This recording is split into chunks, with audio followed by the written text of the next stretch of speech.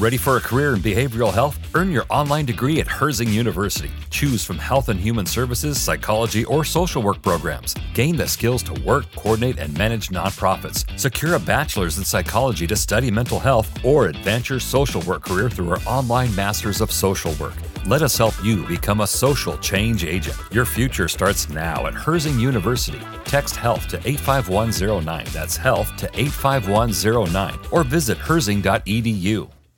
Save big on brunch for mom, all in the Kroger app. Get 16-ounce packs of flavorful Angus 90% lean ground sirloin for $4.99 each with a digital coupon. Then buy 2, get 2 free on 12 packs of delicious Coca-Cola, Pepsi, or 7-Up, all with your card. Shop these deals at your local Kroger today, or tap the screen now to download the Kroger app to save big today. Kroger, fresh for everyone. Prices and product availability subject to change. Restrictions apply. See site for details.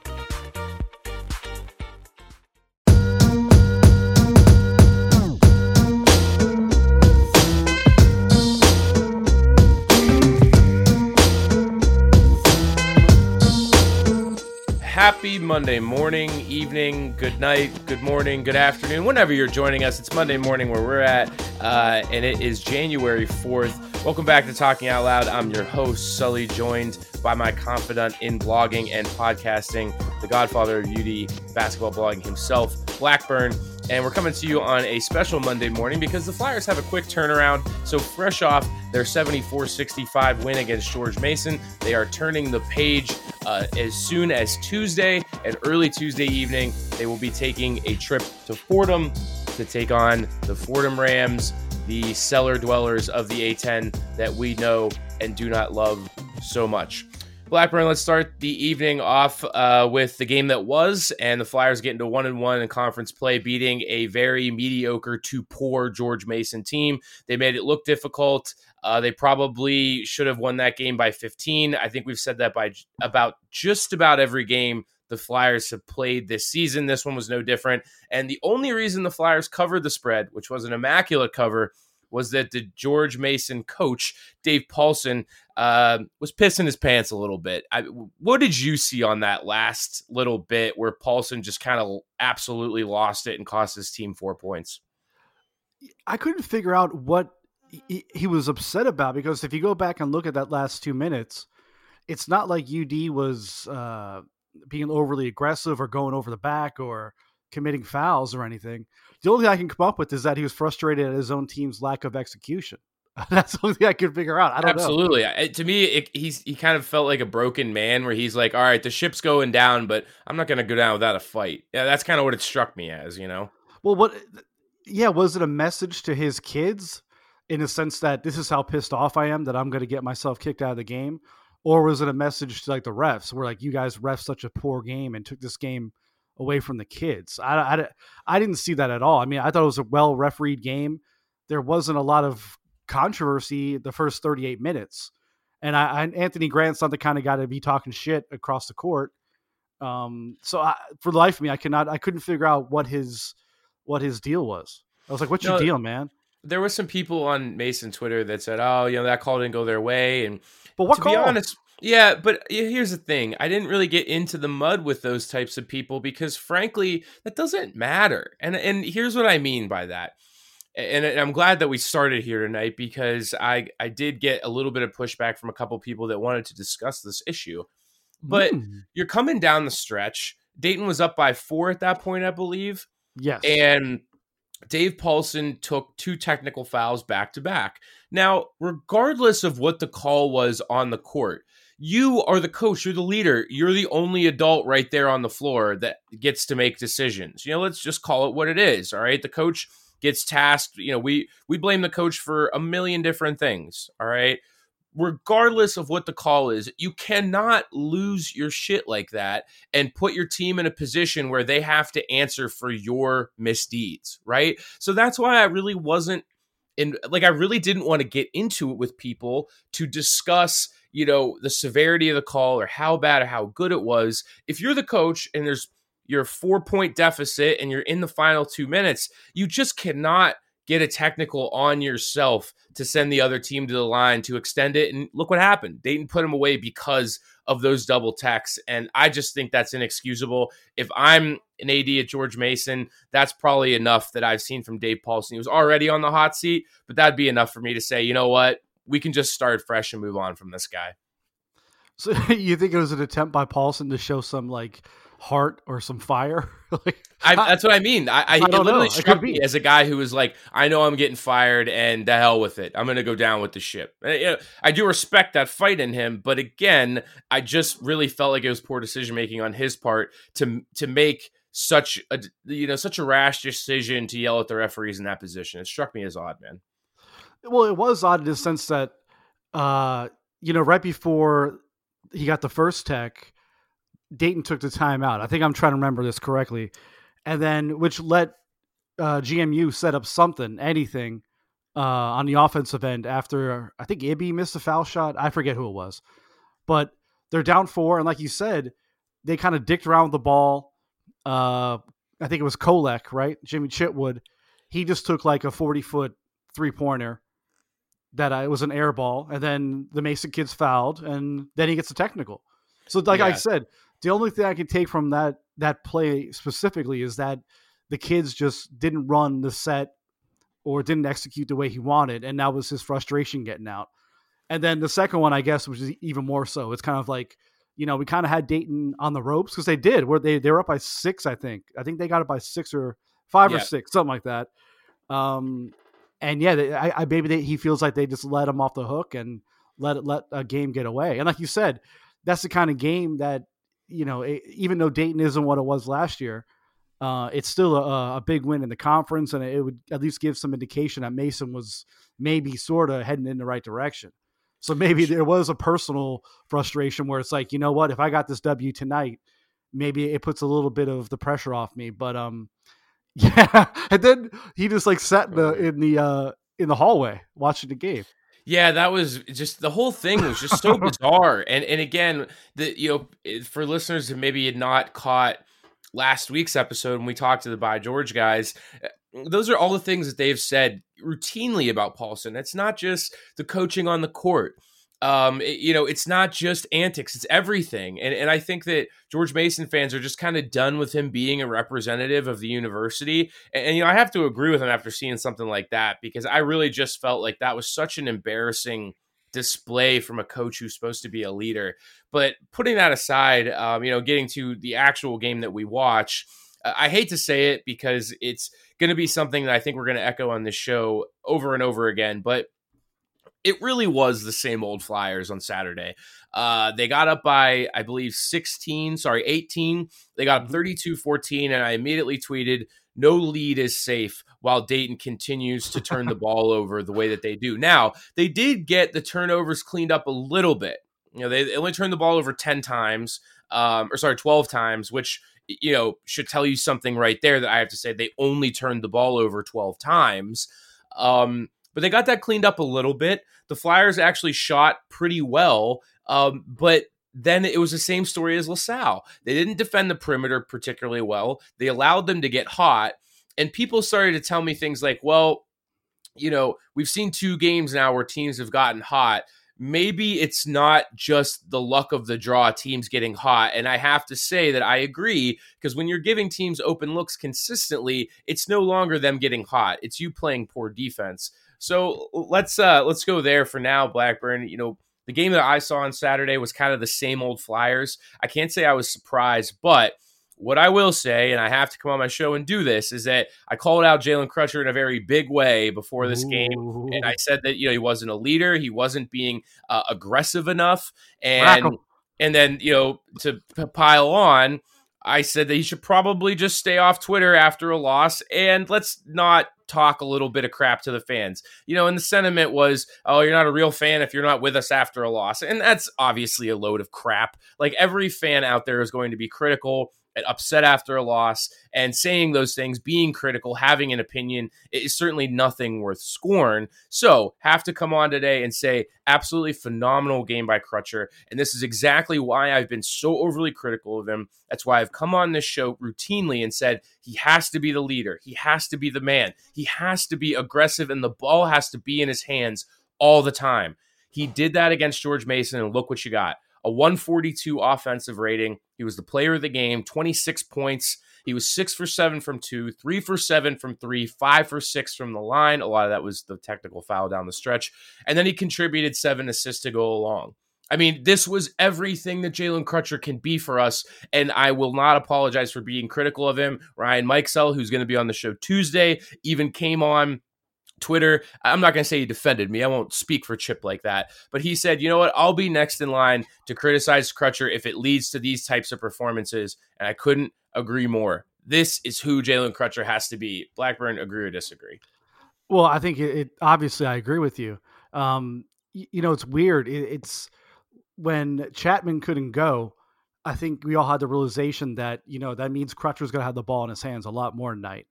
And which he should all the time anyway. Right, which leads me to that next question, where if you're the coaching staff, are you kind of reevaluating the way this offense runs? You see the way it runs when Crutcher is the primary ball handler, and the way it runs when Crutcher is the primary guy.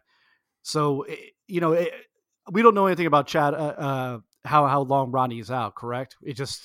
He hurt his hand and... Yeah, I don't know anything right now. I would not expect to see him against Fordham, but that's because you're playing Fordham. Get some guys rest, Yeah. That's definitely, it's the most get-right game that you could possibly have. Yeah. Crutcher doesn't even need to play. We'll still beat Fordham. Well, that's the interesting thing. Like, before the Mason game, and again, we have to hold this all in the context of the fact that this, although it was a victory, and we're happy that Dayton finally got A-10 win on the board, it is still a very bad George Mason team. Yeah, it's a hollow win. Like, we can't glaze over that. You know what I mean? Yeah. There is that. I always used to joke every year about how whenever Dayton gets a win, no matter who it is in the A-10, people are like, "All right, here we go. The train's running. Wheels are greased. It's all ready to go." And I'm like. I said on Twitter, I was like, at halftime, Dayton's up 9 and things were looking good, and Crutcher was playing phenomenal. So I'm like, you know what? I'm gonna make a quick phone call. Maybe I come back into the game when there's 10 minutes left and UD's up 20 or whatever. And then so I get off my call, I unmute the TV, and all of a sudden Mason's up 1. I'm like, what in the goddamn? And I look at the box score, and like the Tyler Kolek had like 9 points. So I'm like, oh, he must have went off. Yeah. The white guy always does it to us. Has been for years. That's written in the Dayton Bible. It is. And Mason has decent perimeter shooting, but it comes in bunches. Like Javon Green can go 0 for 10, or he can do what he did in the second half, where he starts nailing corner threes in people's eyes. It's just like, it is what it is. But yeah, I mean, at the end of the day, the game was a lot closer than it probably should have been. And that there is, of course, the caveat that we had, Dayton had some guys opt out physically, and but yeah, like the Crutcher performance. I mean, he did it with ease. He was just on fire, and it just felt like, I think you said in the 1 or 2 podcasts ago, it's almost as if once he has that realization that I can take anybody on this floor, it's game over. And he puts up a career high 26. They get the W. But yeah, like I'm thinking going forward, the best way to utilize Crutcher. So, but it's also, you got to fit Chapman back into the rotation, So it's like, and that's a good thing that we still got 16 games, because this is not an at-large NCAA tournament team. No, but unfortunately not. The next 16 games, it's kind of like a work in progress, and you can kind of experiment a little. I would like to see Ibi Watson and Jalen Crutcher not play 40 minutes a game for the next 2 months. But I mean, it is what it is. If you're barely beating Mason, they're going to have to stay in there. Yeah. And this is the first time I really I had the chance to speak about Moose. And I mean, my God, man, like the Lord giveth, the Lord taketh. And it's like this gift from Finland. I mean, where did this kid come from? It's just it's like some Blue Chips 2 shit. It's just like, what? Who What is going on with this and guy? the best part about that guy, he's like, I don't know how old he is, what race he is. He's 20 years old. I don't know what he is. He could be anything. You could tell me that guy is anything, and I believe it. But it's just like from parts unknown. I know we're saying Finland, but he's from parts unknown. I don't know where this guy came from. But here's the thing: even if he's obviously a baller, but take it a step further. This is a guy who just walked onto the practice floor like last week. And I mean, have you ever seen a guy with buckets? Yeah, and the quickest trigger I've ever seen. Yeah, like for real. Like the man doesn't know what a pump fake is. Bobby Knight would absolutely hate this kid because it's like he's already in the shooting motion before he catches it. It's incredible, and it's good. I mean, the kid can obviously hit the knock the long range shots down. But yeah, I'm loving the set of balls on this kid because he's coming out firing. It's great. He absolutely has. I mean, I said this on Twitter this past week, but number one, how bad would Dayton be without him showing up off the street when Chase Johnson said that he's leaving school? I mean, we would be deplorable. Like he chipped in 37 points the last 2 nights. That's in a 2-point loss and a 9-point win. It stands to reason that we get blown out by LaSalle and probably lose to George Mason when Chase Johnson says that he's not coming back to school and Rodney Chapman has an injury. So, like you said, absolute gift from God. But holy smokes, this kid comes in.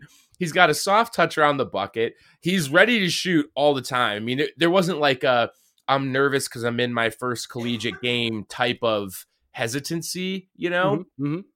But here we are. I mean, the first 2 games, I'm looking at his stats right now. He's 11 for 17 from 2-point range. He's 4 for 10 from 3. He's not turning the ball over frequently or anything like that. He's getting rebounds. He's getting productive assists. I mean, steals. Where I wanted to end this was that I can't ever remember, nor do I think this will ever happen again, where a freshman comes in and gives us this kind of immediate production. I can't wrap my head around this ever happening again. This is kind of like the rarity of Obi Toppin's rise, with things you just don't see. I mean, you don't see it in the Big Ten, the A-10. I mean, you don't see it anywhere. I mean, it's one thing for a freshman to come in and give you 10 points a night. It's quite another for a guy to drop 22 and then 15 and be productive in every single phase of the game, right? Well, think about this. This is how either impressed Anthony Grant and the staff was with Moose, or how, call it game ready, whatever. Correct me if I'm wrong. He started the first game against LaSalle, correct? Yeah, they put him right in the lineup. I mean, they rolled him right out. And then they're like, hey, kid, you're going 35 minutes against Mason the next night. He played 36 minutes and 35 minutes. I mean, like you got said, no choice. That's incredible in a sense, because you have all these guys that have been with the program for over a year and been practicing. And, Zimmy played, Zimmy made a couple decent plays against Mason. He had a big 3 in the second half. Yeah, not for nothing. He actually kind of started to be a productive piece in the lineup. For sure. And he's active around the basket. He grabbed a couple boards. But yeah, Zimmy has that kind of, I don't know really what I'm doing yet kind of energy out there. Whereas Moose looks like he belonged on day one. I mean, like you said, he came in almost like as the finished product as a freshman. And that's the thing. I was telling a friend of mine, I'm like, I don't want to already skip ahead that next year because that's kind of like a loser's lament. Kind of throw away the whole season and blah, blah, blah. Yeah. But I'm like, at the very least, because, there's a lot of hype about the recruiting class coming in, and that's fun and dandy, but they are freshmen, and you don't know what to expect from those guys. But I'm like, at least with White Death, we know what we're getting for the next 3 years. It's pretty amazing. It's nice, and that's obviously something that I got from a lot of people online after the LaSalle win. Was, my sentiment after the LaSalle win, and the reason I was so critical and I was so pissed off. And I mean, you heard me, like I was heated up, like, and the reason I get so heated up was, it's not so much the players, it's just holistically, I feel like we should be past this point as our program. And honestly, it comes from a lot of the stuff that people feed me. Like, oh, we're going to be the Gonzaga of the Midwest. How many times do you think Gonzaga has lost to Pacific over the last 20 years? Like, it doesn't happen. But here we are, Dayton, like, we constantly lose games like LaSalle. And granted, we've been able to avoid losing most of those games at home over the years. But I look at this game and I'm like, first loss to LaSalle at home since 1999. I really did think we were past this point as a program where we had to sweat out these losses or sweat out these wins or games in general. But no, here we are. It's like we are still capable of losing that absolute stinker to LaSalle. And so, people want to say, oh, there's reasons to be optimistic. And is there? Absolutely, there's reasons to be optimistic. We had the best recruiting class ever, right? Like you said, Amsel comes in. He's absolutely dynamite in the first 2 games. With him, a fresh recruiting class, Dwayne Cohill's coming back next year. Of course, there's reasons to be optimistic about the program moving forward. But, I'm the radio guy. I'm in the here and now, people. And like the here and now is losing to LaSalle is fucking unacceptable. And I'm sorry that people like really get pissed off about that. A lot of people don't like to hear me swear, which I still can't get my head around. It's like, okay, this isn't Christian radio. Like we're talking about, basketball here. We can be animated. But okay, there's reasons to be optimistic, but right now I'm very concerned with like the rest of the season. Number one, and number two, I do feel for Jalen Crutcher a little bit because let's be honest, we're kind of playing for 3 days in Brooklyn right now. And I had hoped and I had thought that this season was going to be a little bit more meaningful because he was coming back for one final go round. And, let me ask you this, Blackburn. Before Chase Johnson left school, didn't you have a thought in your head after that Ole Miss game where you're like, all right, maybe we have enough pieces to get into the at-large discussion? Did that ever cross your mind? Yeah, I think we discussed that after Ole Miss. I was actually kind of flipping toward your side and saying, you know what? Kind of felt like we were going in the right direction this season, Yeah, it felt like the parts were moving in all the right direction and there was a foundation. And, to be quite honest, the A-10 is that bad this year where I felt like, you know what? Dayton doesn't have to have its A+ game every night to win 15 games in this league. But yeah, LaSalle changed all that real quick. I mean, yeah, LaSalle changed everything. And that's why I was so mad. Like it's not like, okay, it's one game, but what do people not understand about the urgency of this season? That one game ruined our whole season. Like we cannot afford a 150 loss LaSalle. We just can't. Our conference sucks. It is what it is. Yeah. And I mean, we got to look at the big picture where, and we've always discussed, we discussed this since the Brian Gregory days, where you want to keep that program momentum, right? You want to stay in the limelight. Yep. You want to go to the tournament.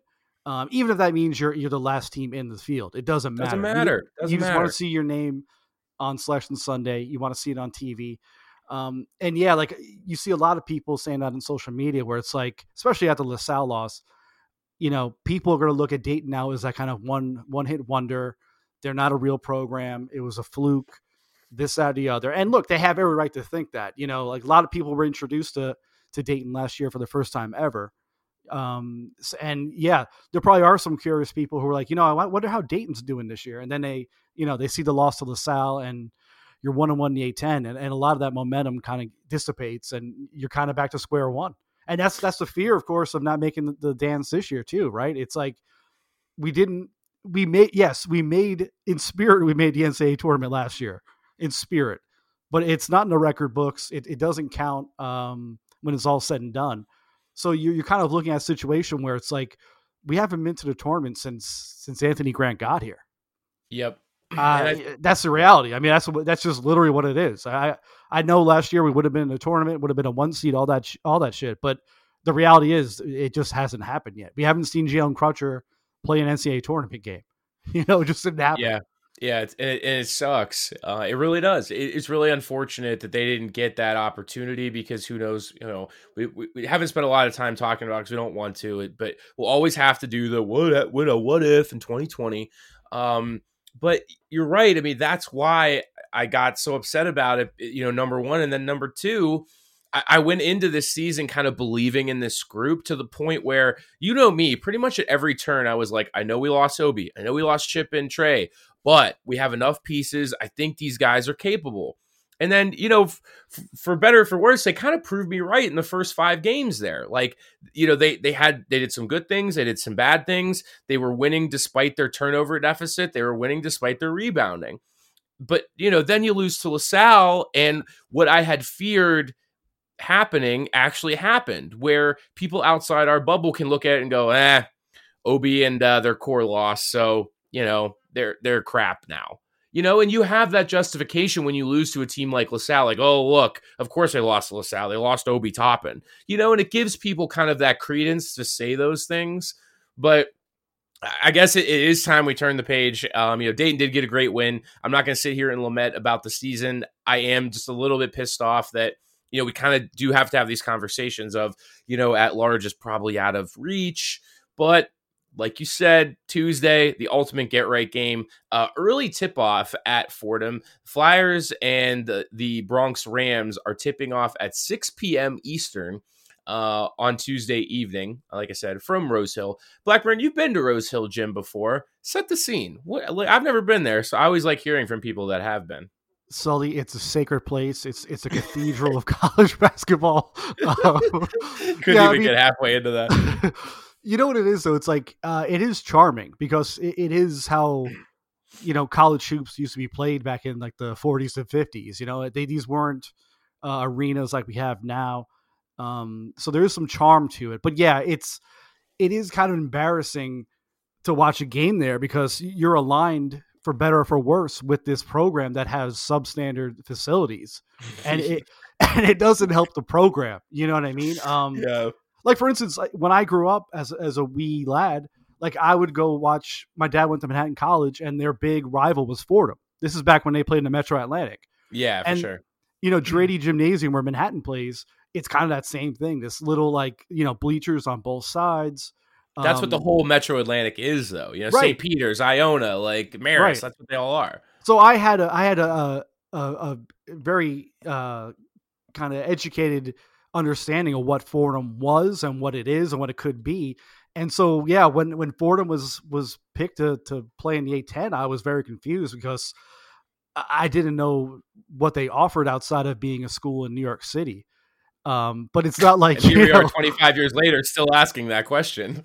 Right. I mean, there's and the Florida people will tell you that too. I mean, obviously their heyday is way behind them, and there's really no going forward in the A-10. I think we can all agree on that. I mean, once, I know people keep on talking about conference realignment coming in the future, and we'll see how realistic that is. But I mean, Fordham, no offense to them, it's a great school. I think the latest rankings had them as the top academic school in the A-10. They got a lot going. True, yeah. Right. Yeah. They got a lot going for them. It's not, like I said, I don't want to shit on Fordham outside of anything but their basketball program. It's just kind of, it's almost impossible to go in there and win at this point. The only solution, honest to God, would have been, and this would have been the hire they should have made, is if they got Pitino at Fordham. That would have been the only hire that could have given them a little bit of a push. Maybe Pitino could bring in a couple 3 stars, 4 stars, whatever, and get that program going. But it's just not going to happen. It's just not going to happen. So I don't know. Like, it's an odd thing because we always talk about the landmines in the A-10. And I mean, you look up the definition and it's Fordham, right? I mean, literally, we are still talking about VCU losing to Fordham like 5 years later. Literally, like that was an entire different coaching staff and recruiting class. Like those guys have kids and are married and are in debt up their eyeballs. And we're still talking about VCU lost to Fordham. Yeah. So it is this weird thing where it's just the death knell. You lose to Fordham, just pack it in. And Donnie and I think we started saying it too. If Dayton ever loses to Fordham, we should have a gentleman's agreement just to shut everything down. Yeah, shut down the site, shut down the podcast. Because where do you go from there? What's this all for? Yeah, because then every time you have a podcast, you got to go, well, Dayton just won, their 5th straight game, blah, blah, blah, blah. But then at the end, you're going to go, you know what? There is that loss of Fordham, though. I think that might hurt them come March. I think it's going to come back to bite them down the stretch. That might be listed as a bad loss come Selection Sunday. And here's the other thing that so I'll put this transition into trivia tonight. But before we do get to it, Blackburn, I mean, you've been around a little bit longer than I have in this scene, and you know the New York scene better than I do. But I went to great lengths last year to kind of explain to people that don't know the situation, how Fordham ended up in the A10, and then ultimately like why it hasn't worked out for them. And let's be honest, there's been a number of different reasons. Like Fordham has the money, which is the kind of the wildest thing. Like they're one of the richest schools in the conference, right? Yeah. But they just kind of like kept making bad hires. And here we are now. They've only had 2 seasons in their 26 years, 25 years in the A10 where they've even gone above 500, let alone they've never been competitive. But this is we're talking about go over 500. So you read my piece, and I remember you're rarely impressed with things that I do. And you had said, you said in the group chat that I spent an inordinate amount of time dumping on Fordham. But to be honest with you, I just kind of wanted to be factual with Dayton, the younger audience at Dayton that might not have known like why this has come to be, right? So could you succinctly like summarize like how this situation came to be, and then why it's never worked out for Fordham here? Well, I think from my point of view, and this is just my opinion, I think a huge problem Fordham had, and I think a lot of Northeastern schools had, is the emergence of AAU and prep schools. Without and social and the internet. Back in the day, New York City basketball, high school basketball was it. You can go into St. Raymond's or Tallentine or Malloy, any of those schools, and you can get the first guy off the bench, and he could be a stud player at your college. And maybe the guy at UCLA, the coach at UCLA didn't know that, or the coach at Kansas or whomever. But those local guys knew. You had the diamonds in a rough. And you've seen Fordham get a couple local kids. I mean, was it Eric Paschal? Right. Yeah. I mean, that was a kid under recruited, New York City kid that they were able to get. But for me, that was such a huge part, is that New York City kids, now the good ones are going to prep schools all over the country. You know what I mean? Look at Obi. G. Smith. I mean, that's what I'm saying. Right? Exactly. And these kids that would have stayed kind of as local products now are going to the prep schools, and the AAU circuit. Obviously, they're traveling all over the country now. So if you're a coach on the West Coast, you can see a New York City kid as much as Fordham can. So I mean, that's seriously, for me, that is like the biggest issue facing a school like Fordham, is that you had this great recruiting base where you were so tied into the local scene, and all you needed to do really was go watch basketball in Queens, Bronx, and Brooklyn, and snag 3 or 4 kids from some of these feeder programs, and you'd be all right. But now everyone's getting them, and the kids that are good are leaving New York, and they're going to Oak Hill or some of those schools in Connecticut, or IMG out to Vegas. I mean, they just don't stay home anymore. So for me, that's the biggest change I saw, because you used to be able to follow recruiting in New York City. New York Post would have articles, and it would be all local guys. St. John's, all local kids. Fordham, all local kids. Iona, all local kids. Mm-hmm. And now you look at these rosters, and they're from all over the place. So the recruiting game changed, and it really hurt a school like Fordham, specifically in New York. You know what I mean? Yeah, that's what I think is the biggest issue they faced over the past 20 years. Yeah, and that's indicative of college basketball, right? Like that's just kind of how the system is. There's more transfers now. You can go get anybody anywhere, and Dayton's a perfect example. I mean, Archie tried like hell to recruit the Midwest forever, and then he was like, you know what, F it. I'm going to go get transfers. I'm going to get kids from Chicago and New York, and that's what we're going to do. And that's what he did. Because he did, and Anthony Grant now, where does he recruit? Yep. Florida, Southeast, Dominican Republic, Finland. Yeah, I mean, where was Sabota? I mean, was he from Serbia or something? I mean, we try to gloss over that one. Well, I'm just saying he's a guy that you could never recruit a kid like that to Dayton back in the 90s and 80s. It just would not be possible.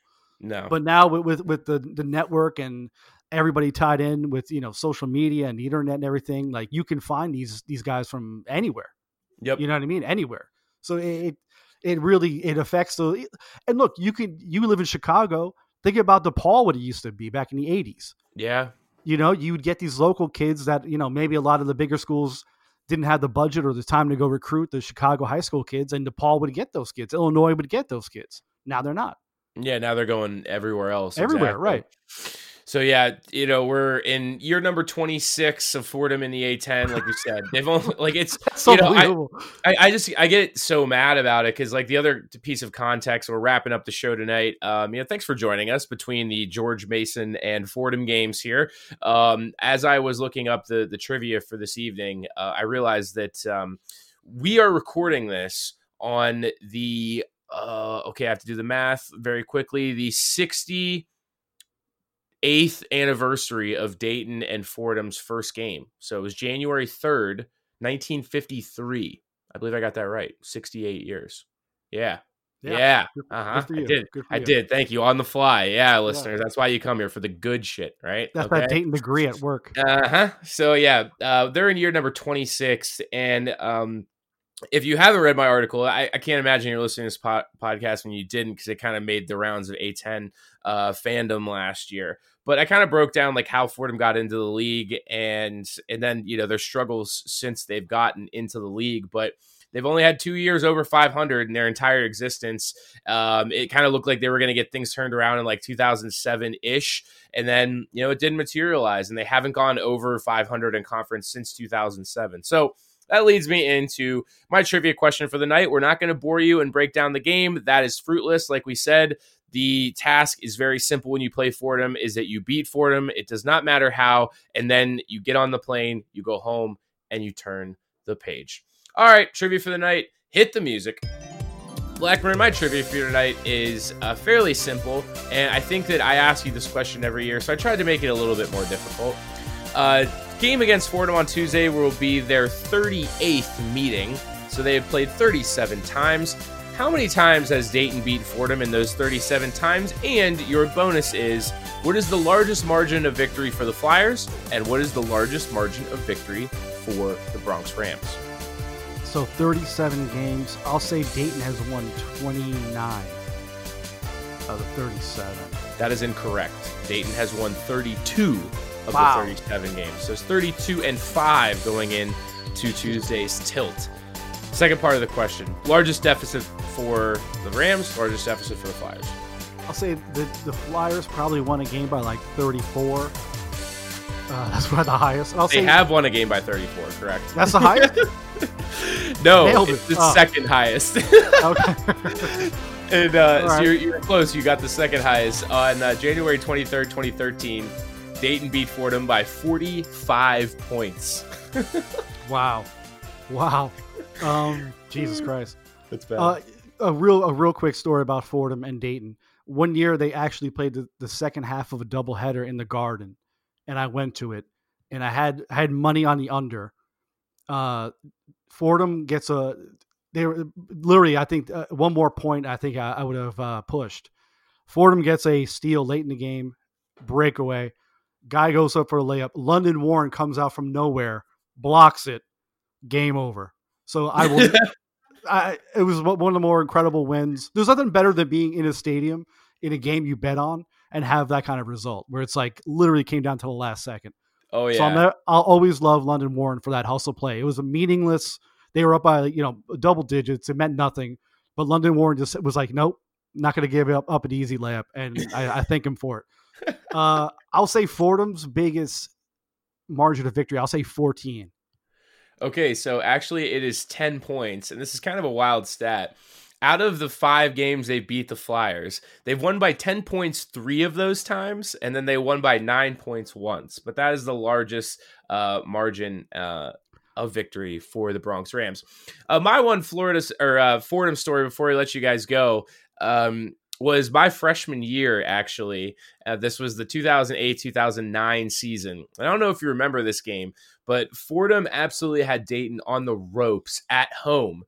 And I don't remember exactly the scenario that led to this, but what I do remember is that there were like 5 to 8 seconds left on the clock, and Dayton was down by 1 to Fordham. I keep saying Florida. Fordham at home. This is Wednesday, January 14th, 2009. Okay.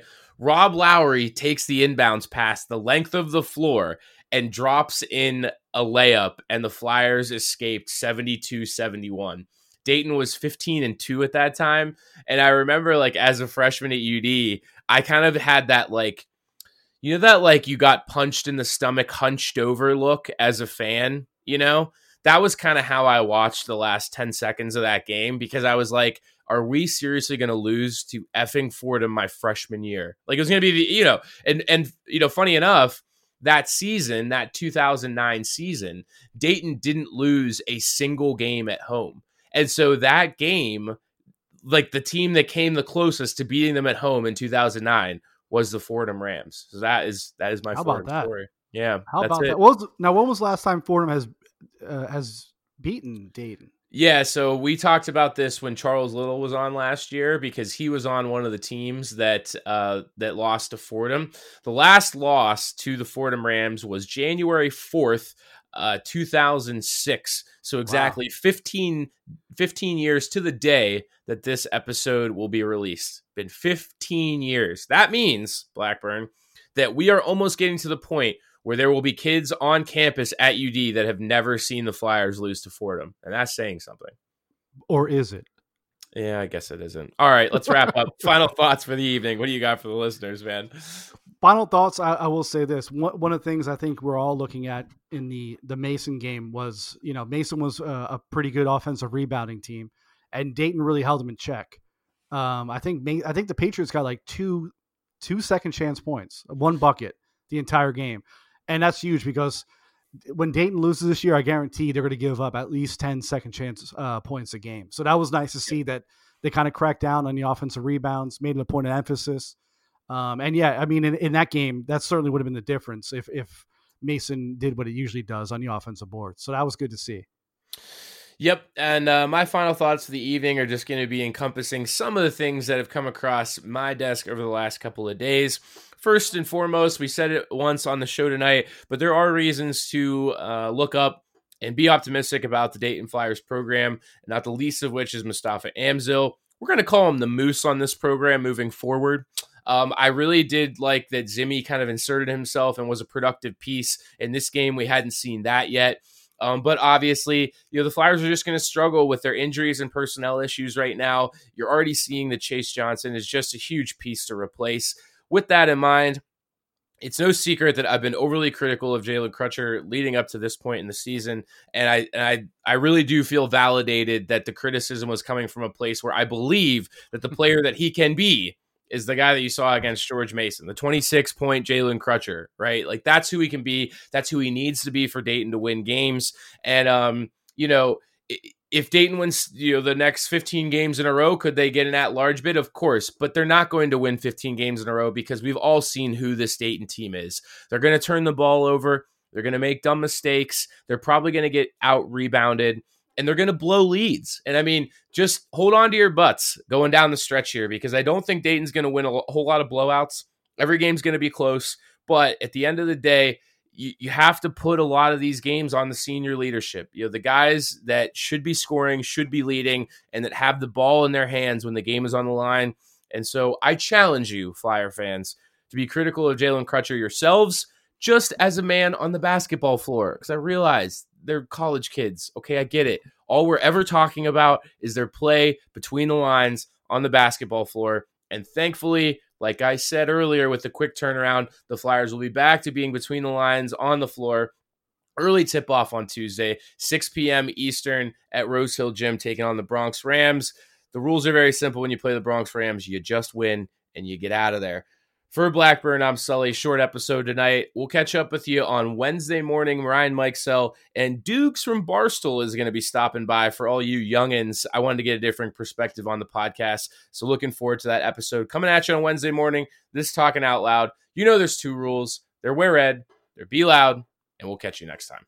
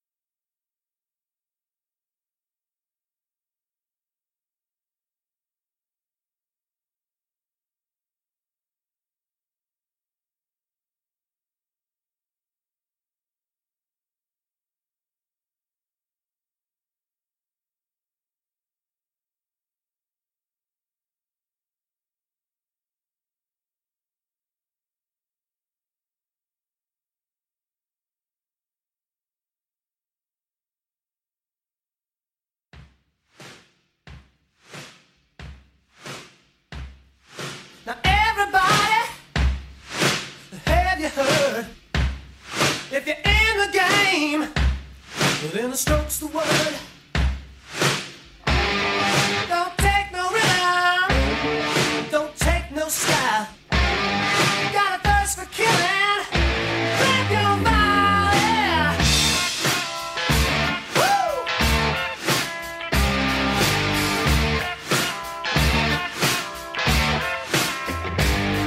Put your right hand out, give a firm handshake. Talk to me about that one big break. Spread your ear pollution both far and wide. Keep your contributions by your side. Strong man, stroke man. Could be a winner, boy, and move quite well. Strong man, stroke man. Strong man, stroke man. You got your number down. Strong man, stroke man. Say you're a winner, man, you're just a sinner now.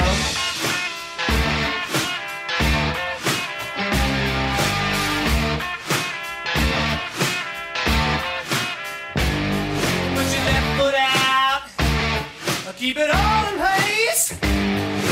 Work your way right into my face. First you try to bend me, you make my backbone slide. But when you find you bled me, skip on by, keep on. Stop man. Give me the business all night long. Stop man, stop man. Stop man. You're so together, boy. Stop man, stop man. Say you're a winner, but man, you're just a sinner now.